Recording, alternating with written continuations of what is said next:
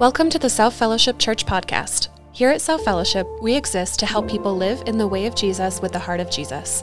Wherever you're listening from today, we hope you are encouraged by this week's message.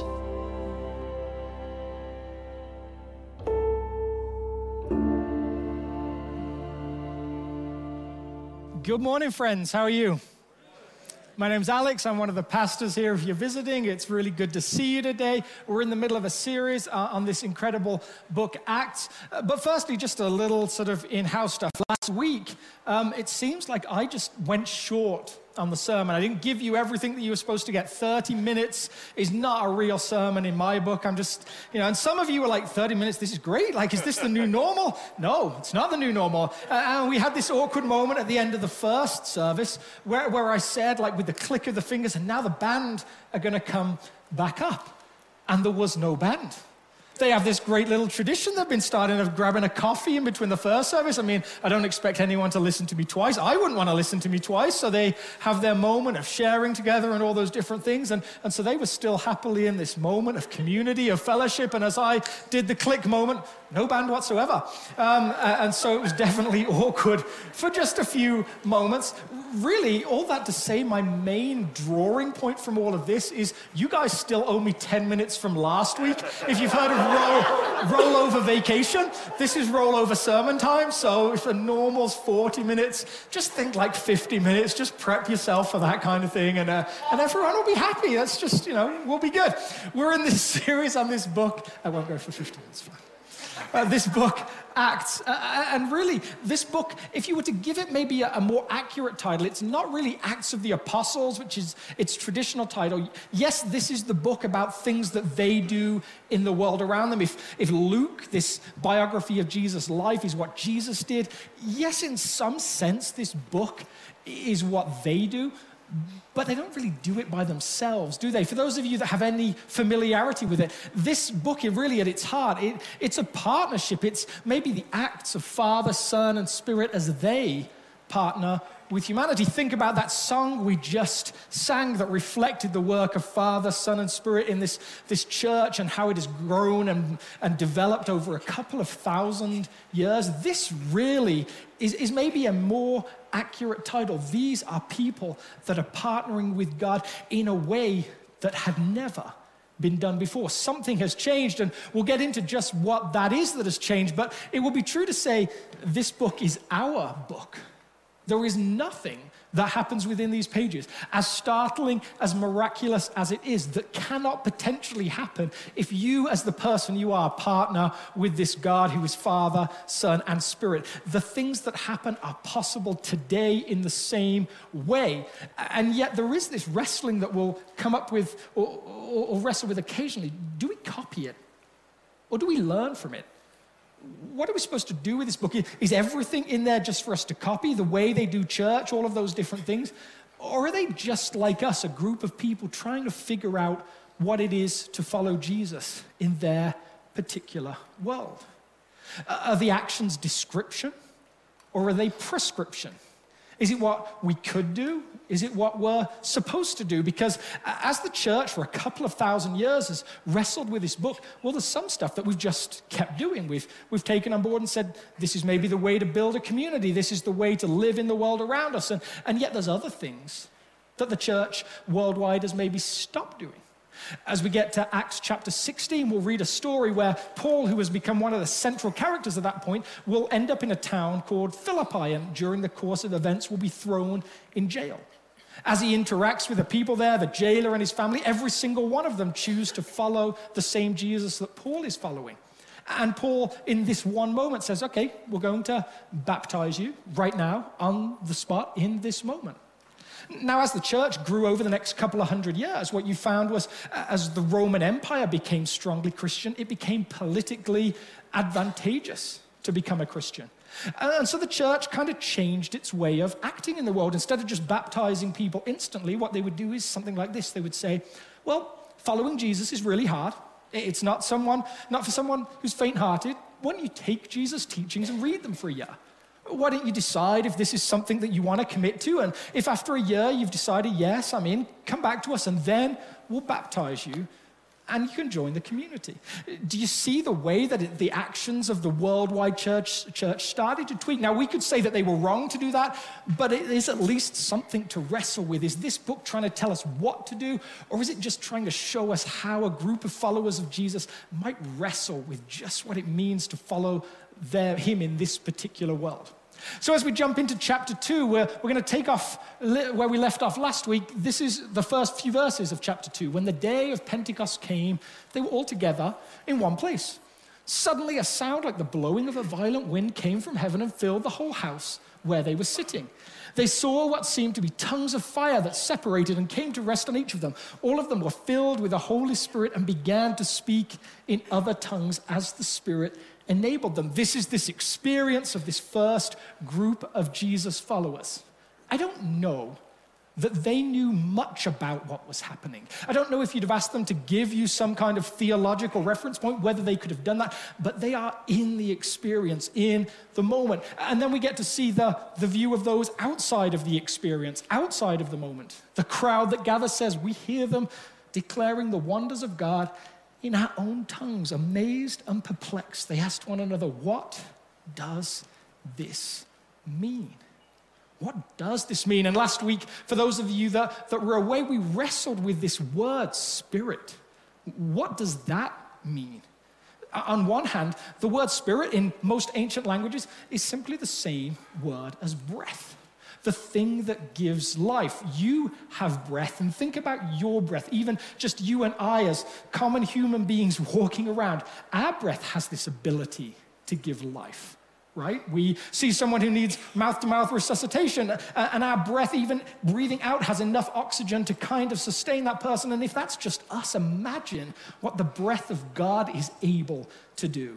It's one of the things that this Peter character will unpack. He starts to say, imagine stories where God breathes on a group of people and the transformation that might happen there. What we read in this early part of Acts is that the life of the Spirit is transformative. It takes people and it changes them. But I would suggest it's not just about the individuals. What we're reading here is also deeply, it's a corporate experience. God is doing something with this group of people. And we're going to tap into a couple of old stories along the way. So before we get to this is our key text for today. I'm going to read you some of the earlier part of the text. We got to chapter 2, verse 13 last week. I'm going to read verses 14 down to verse 36. And then 36 to 47 is going to be our key text for today. That sounds like a lot of reading. And if it sounds like a lot of reading, it's because it is a lot of reading. So if you have a text in front of you, feel free to open it and read along. Then Peter stood up with the 11, raised his voice and addressed the crowd. Fellow Jews, and all of you who live in Jerusalem, let me explain this to you. Listen carefully to what I say. These people are not drunk as you suppose. It is only 9 a.m. No, this is what was spoken by the prophet Joel. In the last days, God says, I will pour out my spirit on all people. Your sons and daughters will prophesy. Your young men will see visions. Your old men will dream dreams. Even on my servants, men and women, I will pour out my spirit in those days, and they will prophesy. I will show wonders in the heavens above and signs on the earth below, blood and fire and billows of smoke. The sun will turn to darkness and the moon to blood before the coming of the great and glorious day of the Lord, and everyone who calls on the name of the Lord will be saved. Fellow Israelites, listen to this. Jesus of Nazareth was a man accredited by God to you by miracles, wonders, and signs which God did among you through him, as you yourselves know. This man was handed over to you by God's deliberate plan and foreknowledge, and you, with the help of wicked men, put him to death by nailing him to the cross. But God raised him from the dead, freeing him from the agony of death, because it was impossible for death to keep its hold on him. David said this about him, I saw the Lord always before me, because he is at my right hand. I will not be shaken, therefore my heart is glad and my tongue rejoices. My body will rest in hope, because you will not abandon me to the realm of the dead. You will not let your Holy One see decay. You have made known to me the paths of life. You will fill me with joy in your presence. Fellow Israelites, I can tell you confidently that the patriarch David died and was buried, and his tomb is here to this day. But he was a prophet and knew that God had promised him on oath that he would put one of his descendants on his throne. Seeing what was to come, he spoke of the resurrection of Jesus, that he was not abandoned to the realm of the dead, nor did his body see decay. God has raised this Jesus to life, and we are witnesses of it. Exalted to the right hand of God, he has received from the Father the promised Holy Spirit and has poured out what you now see and hear. For David did not ascend to heaven, and yet he said, the Lord said to my Lord, sit at my right hand until I make your enemies a footstool for your feet. Peter takes what has happened and he ties it into all of these older stories. He pulls different passages from the Old Testament and says, see, this was coming all along. And then he invites them to a response. Therefore, let all Israel be assured of this. God has made this Jesus whom you crucified, both Lord and Messiah. And when the people heard this, they were cut to the heart and said to Peter and the other apostles, brothers, what shall we do? Peter replied, repent and be baptized, every one of you, in the name of Jesus Christ for the forgiveness of your sins, and you will receive the gift of the Holy Spirit. The promise is for you and your children and for all who are far off, for all whom the Lord our God will call. With many other words, he warned them, and he pleaded with them, save yourself from this corrupt generation. Those who accepted his message were baptized, and about 3,000 were added to their number that day. They devoted themselves to the apostles' teaching and to fellowship, to the breaking of bread and to prayer. Everyone was filled with awe at the many wonders and signs performed by the apostles. All the believers were together and had everything in common. They sold property and possessions to give to anyone who had need. Every day they continued to meet together in the temple courts. They broke bread in their homes and ate together with glad and sincere hearts, praising God and enjoying the favor of all the people. And the Lord added to their number daily those who were being saved. That's a lot. Let's pray. God, as we wrestle with this text, we're in all sorts of different places. We have people looking at faith, asking if you really are who you say you are. We have people that have been on this journey for a long time, and we as a community are on a journey asking, who are you shaping us to be? As we look at your earliest community, help us to ask difficult questions. Help us to change our behavior in those moments where you challenge us.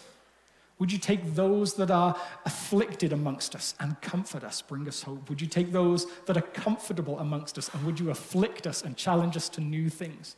Would you take this book that is alive because you say you breathed on it, and would you use it to breathe on us? May we become alive in new ways. Amen. Okay, so back to the start, verse 36. Therefore, let all Israel be assured of this. God has made this Jesus whom you crucified both Lord and Messiah. And when the people heard this, they were cut to the heart and said to Peter and the other apostles, brothers, what shall we do? So for those of you that grew up in church, I grew up in a Pentecostal church. So we did this moment regularly in services where we would say towards the end, if you need to know Jesus, what we want you to do is get up from your chairs and we want you to walk down to the front of the church. Now, I grew up with a fairly strong guilt complex, so I probably made this journey about 300 times. I'm not actually exaggerating in any way, shape, or form. There was one moment where the pastor of the church looked at me and said, you need to go back to your seat. You shouldn't be here. It may be the only time in history that someone has been banned from responding to a message in church. And if this creates some fear in you that you might be called to do the same thing here, then no, I won't do it here. It wouldn't be appropriate. But this was this moment that Peter sort of leads them through. There is this moment of response to the message of Jesus. And the question we might ask is, what exactly at this point are they responding to? What do they know? Is there like a common theology that they might have? There's certainly not a common language. We've been told they're from all sorts of different backgrounds. They're from all sorts of different ethnicities. They don't have much in common at all. Some of them have a connection to Judaism. Some of them are what are called God-fearers. They sit on the outside. There's almost nothing that we can take and say, everybody there has this in common. The one thing that they are responding to is this. They believe that when Peter and the other followers of Jesus say, Jesus died and rose again, they believe that they're telling the truth. That is their one theological belief that they have in common.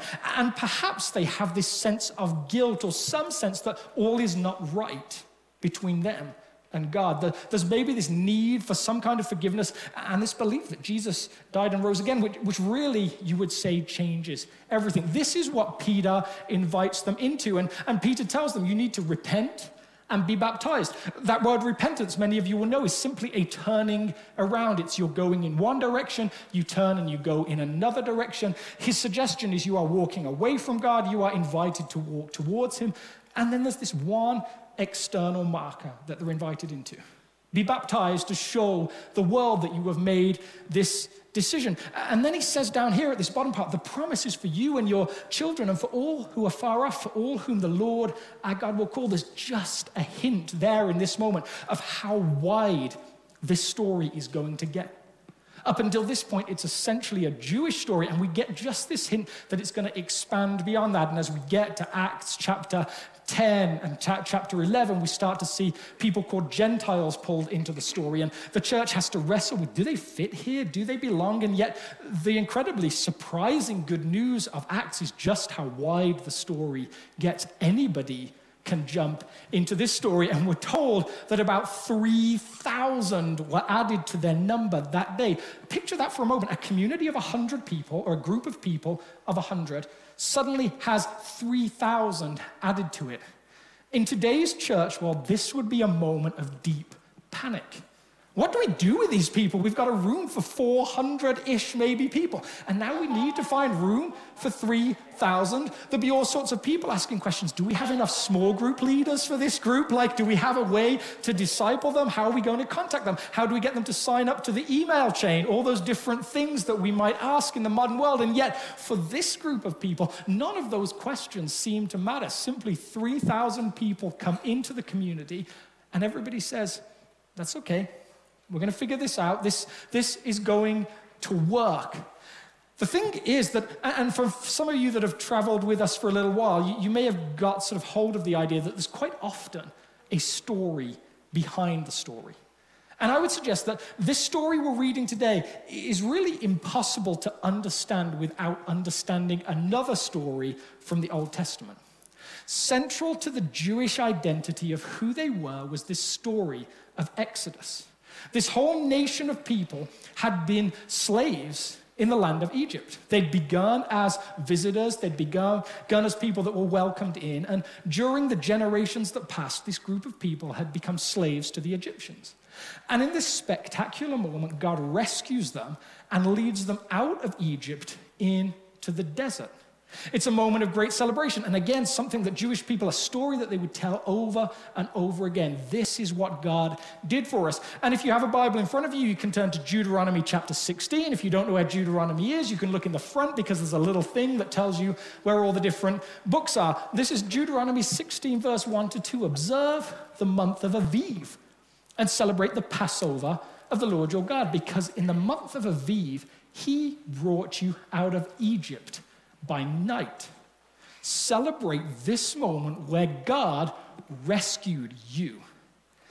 But what's fascinating is this: the group of people that God rescued were not all Jewish. They didn't have a common identity. When we read this story in the book Exodus, what we're told is this: the Jewish people left, and a whole other group of people went with them. The Hebrew word is erev rav, a mixed multitude, a ragtag bunch, a bunch of weird people that gathered together with nothing in common, no common language, no common experience, no common ethnicity. If that sounds familiar, maybe it will become more familiar in a few minutes. This group is pulled out into the desert, and yes, they celebrate the fact that God rescued them, but there's this question in amongst this group of people. Who are they? What is their common identity? The estimates are that somewhere between 500,000 and 2 million people left in the Exodus from all sorts of different ethnic backgrounds, with all sorts of languages, with no common experience other than that they were slaves together. And God leads them out into the desert. And yes, there's a rescue. Yes, there's a supernatural experience. But who are they? And so standing on a mountain, we're told that God gives them the law.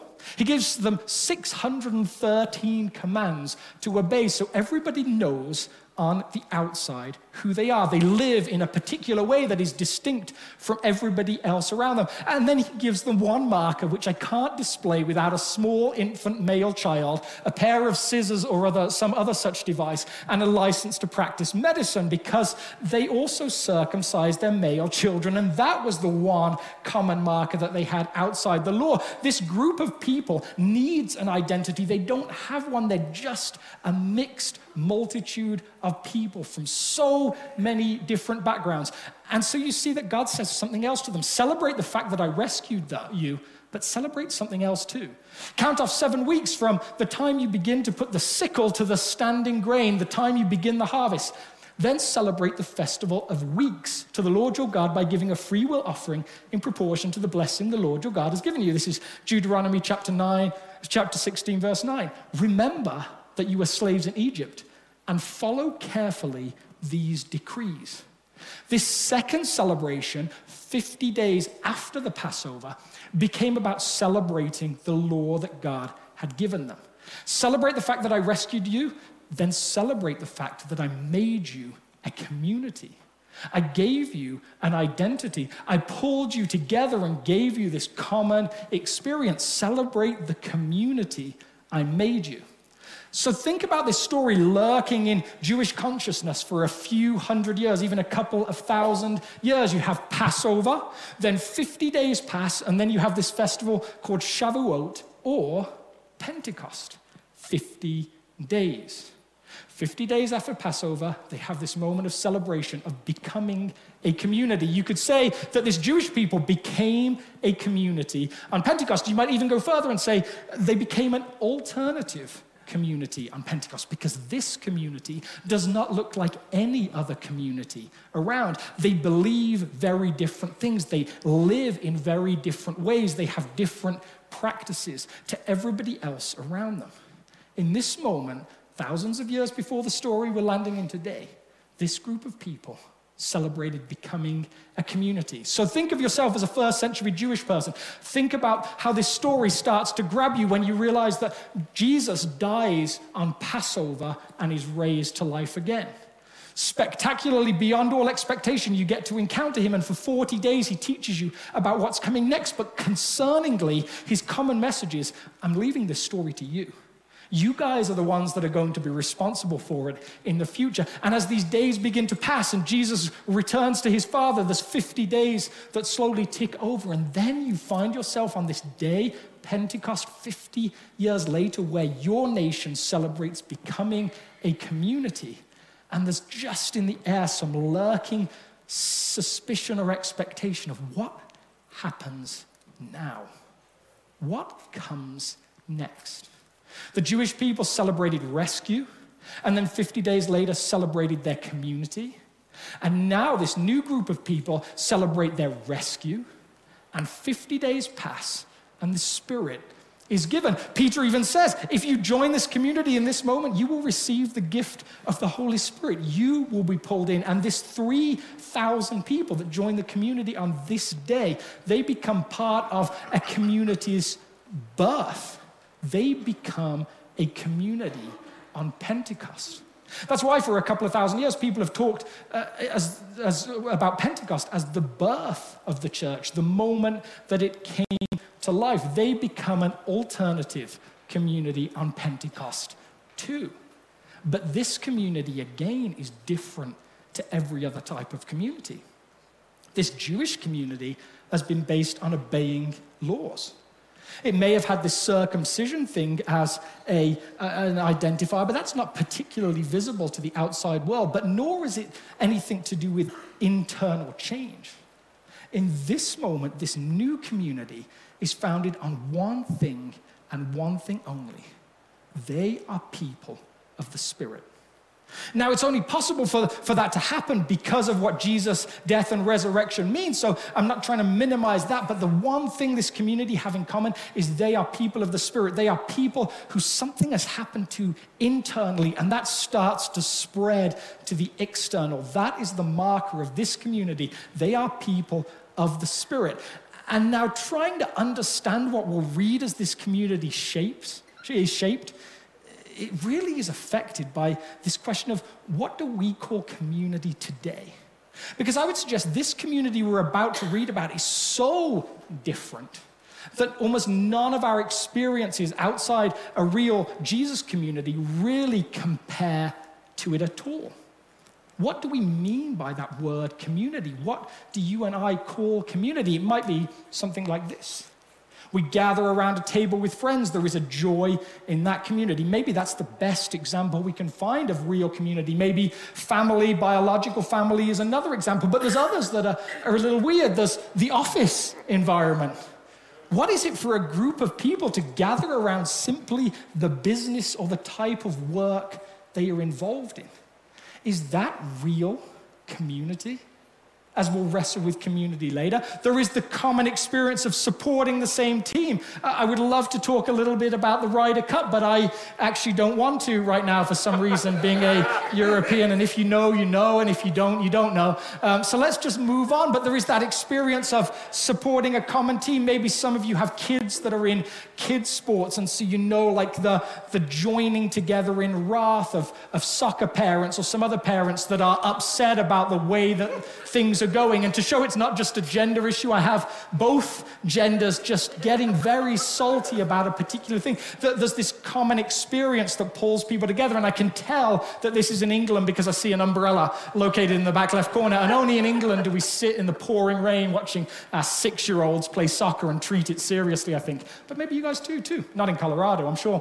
And sometimes this just gets wild, right? Because people take these things very seriously. There is a building of community of a type around them. I took this picture on the way home yesterday. This is the back of someone's car. They want you to know that if you're voting in Douglas County for the school board, please could you vote for Holtzman, Martinez, Lung, and Watkins? Because community matters. And even this recognizes the word unity within community. There is something important there, some type of connection. But this is not an endorsement of these guys, because my neighbor would like you to know you should vote for Myers, Winiger, Williams, and Peterson. So take that into account when you go to the ballot as well. What do all of these experiences have in common? We call them community, but in reality, they are defined by one thing. What can my community do for me? We're happy with these types of community until the moment they no longer provide us with what they want. We have a group of friends. If they upset us, we find a new group of friends, potentially at least. We work in an office environment. When the company no longer provides us with the benefits we think are worthwhile, we choose to leave. We think about all of these, when the political parties that we support, when they don't live up to what we think is the right standard, we choose to move on and vote for a different political party. When our kids move to a different soccer team, well, we start supporting that team.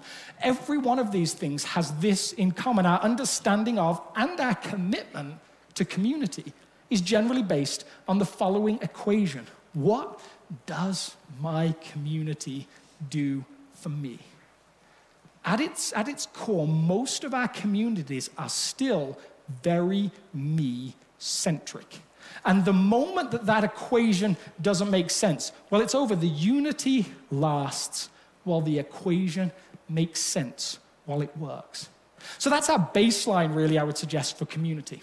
It's really quite me-centric. And so now as we move on to this last part of Acts chapter 2, and we start to wrestle with the type of community Father, Son, and Spirit will create, well, we start to see something in practice I would suggest is very, very different indeed. So, verse 40, this is what happens to this 3,000 people that joined this community on this day. They devoted themselves to the apostles' teaching and to fellowship and to the breaking of bread and to prayer.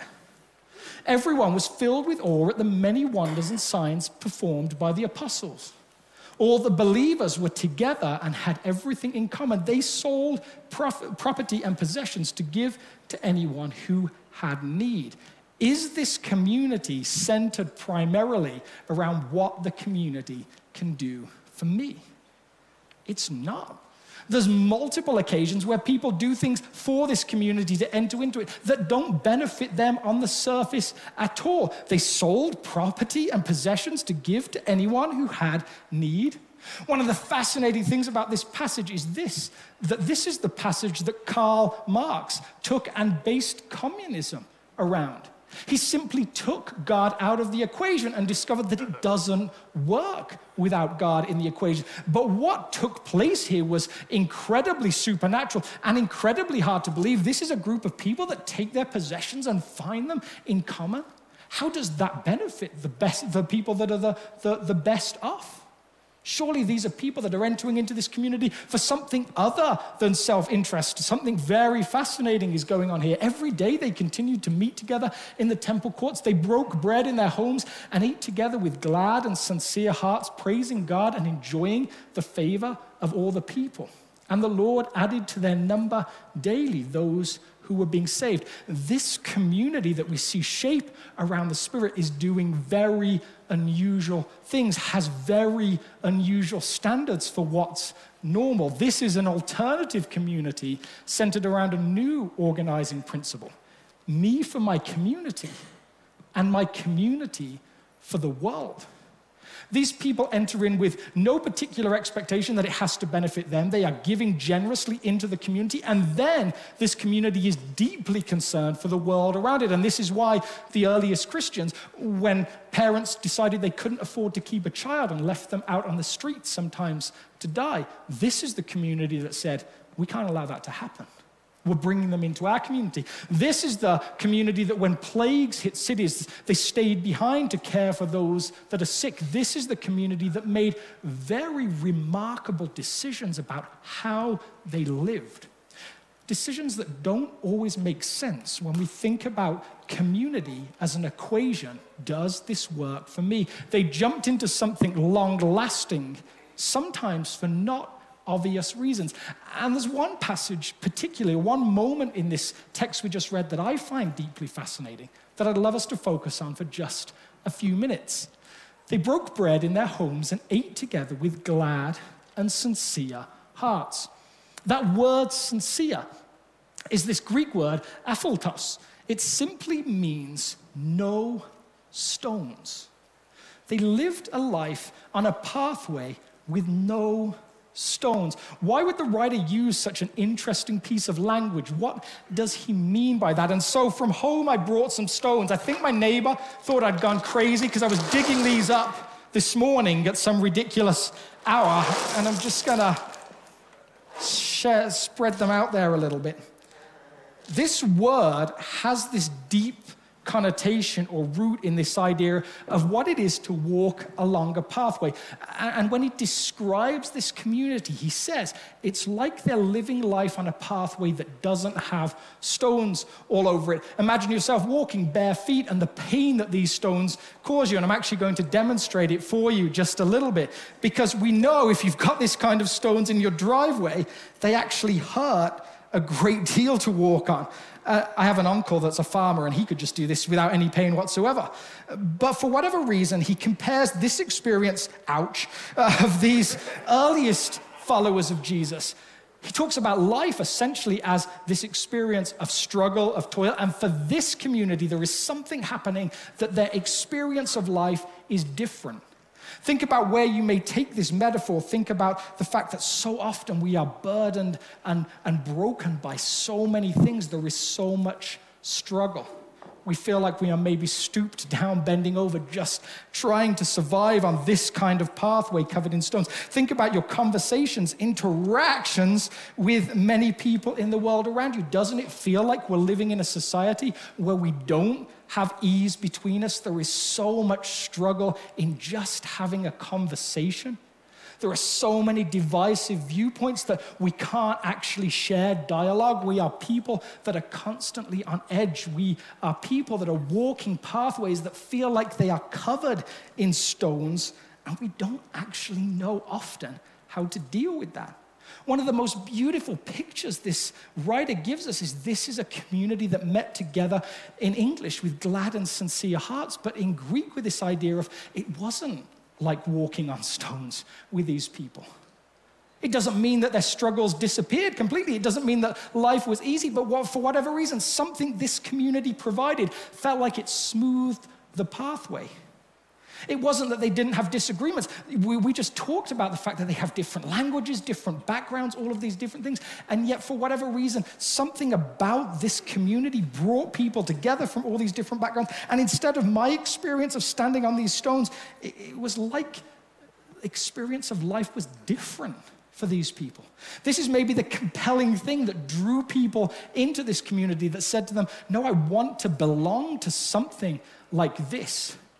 My question in life is why do I feel like I encounter so many stones? Why is it like a pathway is so often strewn with so many difficulties, so many struggles, whether it's me personally or my interaction with others? And it's not that I just expect them to go away, but I'm just compelled or excited by this experience of this group of people who said, no, they met together and it was like the stones were gone. It's like the pathways were smooth. What does that mean? And what do I do with all of these stones that I encounter? Because the presence of stones, especially in my interactions with other people, means that actually the easiest thing to do is to just pick them up and throw them at people. And that seems to be our experience of the world today. There seems to be so much throwing of stones and other things. It feels like we struggle to just exist together. And that applies to the church as well as to the world. What do we do with all this? How do we find this genuine community that this group of earliest followers of Jesus found, where they could live in this delightful unity and it felt like the pathway was smooth? So the writer Glenn Peckham has these few ideas around what builds genuine community with that word unity highlighted. Maybe some of these things speak to what you need from a community, but also to what you are able to provide to a community. There's this idea of hospitality, that a community has to welcome people in. And you and I maybe have to embrace that challenge. What does it take to include someone? What does it take to do what this Acts community does and pull in the outsider? But there's also this idea of solidarity, of walking on a pathway strewn with stones is painful and hurtful. If people are coming in with that experience of life, what does it take to stand with them and not fix the problem, but to lift them up? To say, I'm here for you, to support you, to help you in this. What does it take for a community to come together in mutuality and say we can do more together? That the idea of the earliest church is that they came together and they transformed the world around them because they were united people. All of those things maybe have challenges for different parts of this community, different people within this community, but there's another one that I just felt compelled to talk more about today. There's a fourth strand to this. And it's this one. It's humility. And the idea attached to that is this: I could be wrong. It seems like for a community to clear a pathway of stones, to have that genuine sense of unity, that this question of humility is an important one. It's maybe something that we feel like we've lost today in the world. I heard this interview a while back that just I found so fascinating. And it connected to this idea of humility. It was an interview with a conscientious objector during Vietnam. Now, different people had different reasons for becoming conscientious objectors. Some of them, it was just simply fear. And again, I'm not criticizing that, but this person had a specific principle that he said led him to refuse the draft. He was an Anabaptist. And this is how he described his system of beliefs. He said, as I read the Sermon on the Mount, I read that Jesus said, when somebody strikes you on one cheek, then you should turn the other cheek. I decided that when he said it, he was speaking literally. He decided that that meant that he should become a pacifist. Now, again, we could disagree with his theological perspective, and that's absolutely fine. But what he said is this: when he made this decision, life was no easy journey. Often what happened is these people that made this protest, they ended up serving in mental institutes. In a time where there was no security for them, they would work with prisoners that were often violent. This man describes being beaten regularly, and he describes his everyday life as, I literally picked up feces, cleaned up urine, to the point that it just became part of how I smelt. He said there was this moment where I sat down for the first time to eat a meal and realized I hadn't even noticed that this stench was in me. I gave up washing my clothes that I wore to work. I just simply existed this way for 10 years. Imagine having a principle so strong that you could live 10 years with that kind of existence. Many of us might say we've never had a principle tested to see if we would do something like that. And yet this man lived this experience. That in itself, I find extraordinary. But it was what he said next that I found to be the most extraordinary part of the interview. As I read the Sermon on the Mount, I read that Jesus said, when somebody strikes you on one cheek, then you should turn the other cheek. I decided that when he said it, he was speaking literally. But of course, I could be wrong. But of course, I could be wrong. Can you imagine holding a principle so deeply that you can serve in this way for 10 years, but be able to hold it with such humility that you can take this principle and say in conversation, but you could be right, and I could be wrong. Someone once said that the wisest word in philosophy was the word perhaps. To be able to take an idea and say, perhaps it's right, perhaps it's wrong, but I actually can hold it loosely. My feeling about our struggle with community, my feeling with this idea that we are constantly walking on stones in our interactions with each other is maybe that somewhere we've lost some of this. We hold principles or beliefs about things outside of particularly who Jesus is, perhaps, and we hold them so strongly that we can no longer say perhaps to them. We can no longer say perhaps I'm wrong. And yet this community that is gathered around so many different people of different language backgrounds, different ethnicities, can come together around this concept of who the Spirit is and this internal change. And they seem to be able to let the rest of the things go and to hold them loosely. And I wonder if we can today. I wonder if we've lost that ability. Mother Teresa of Calcutta said, we learn humility through accepting humiliations cheerfully. And it seems like that's what this man did for 10 years as he interacted with the world that he was given. This community that we see early in Acts centered around this very unusual principles, the fact that it pulls in people of so many different backgrounds, so many different environments, and they live together in this path they describe as having no stones, was compelling. And the Lord added to their number daily those who were being saved. As we wrap up, my question is, what type of community is this one here? Can it reflect that early Acts community? Can we take those principles? Can we be an alternative community centered around a new organizing principle, me for my community and my community for the world? Or are there just so many stones on the path? Are we just weighed down by so many things? Are interactions between us now just so broken that we can never be this community that Jesus dreamed of and the Spirit created? As we are challenged individually, my question as a final question is, what will you bring as you follow the Spirit into community? This is a community that is about me for my community and my community for the world. And that type of community is compelling. I'm going to invite the worship team to come back on stage, and we're going to close.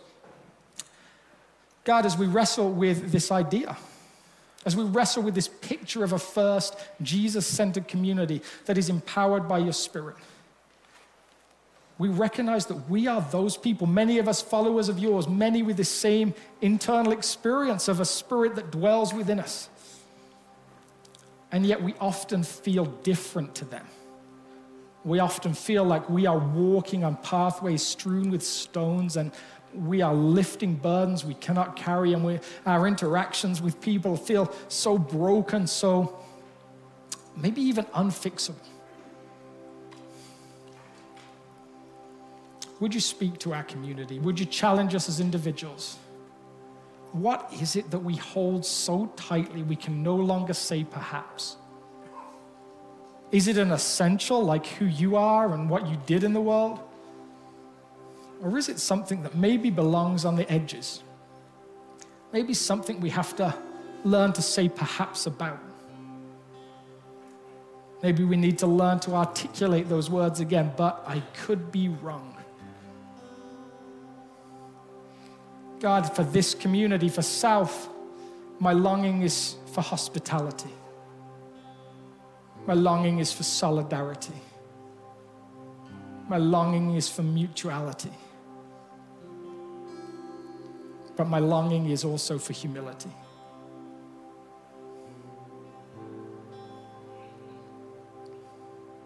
Thank you for the way you have made us as individuals. Thank you for the way that you can bring us together in community. May we embrace the challenge that you give us. For those that come in feeling broken down, hurting, in these moments, would you come alongside them? Would they know the gentle presence of your Spirit as we sing?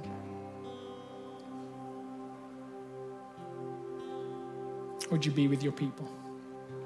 Amen. If God is working in your life through this ministry, join us in reaching others by partnering with us today. You can give online at southfellowship.org/give or on the South Fellowship Church app. Thanks for listening, South family. Have a great rest of your day.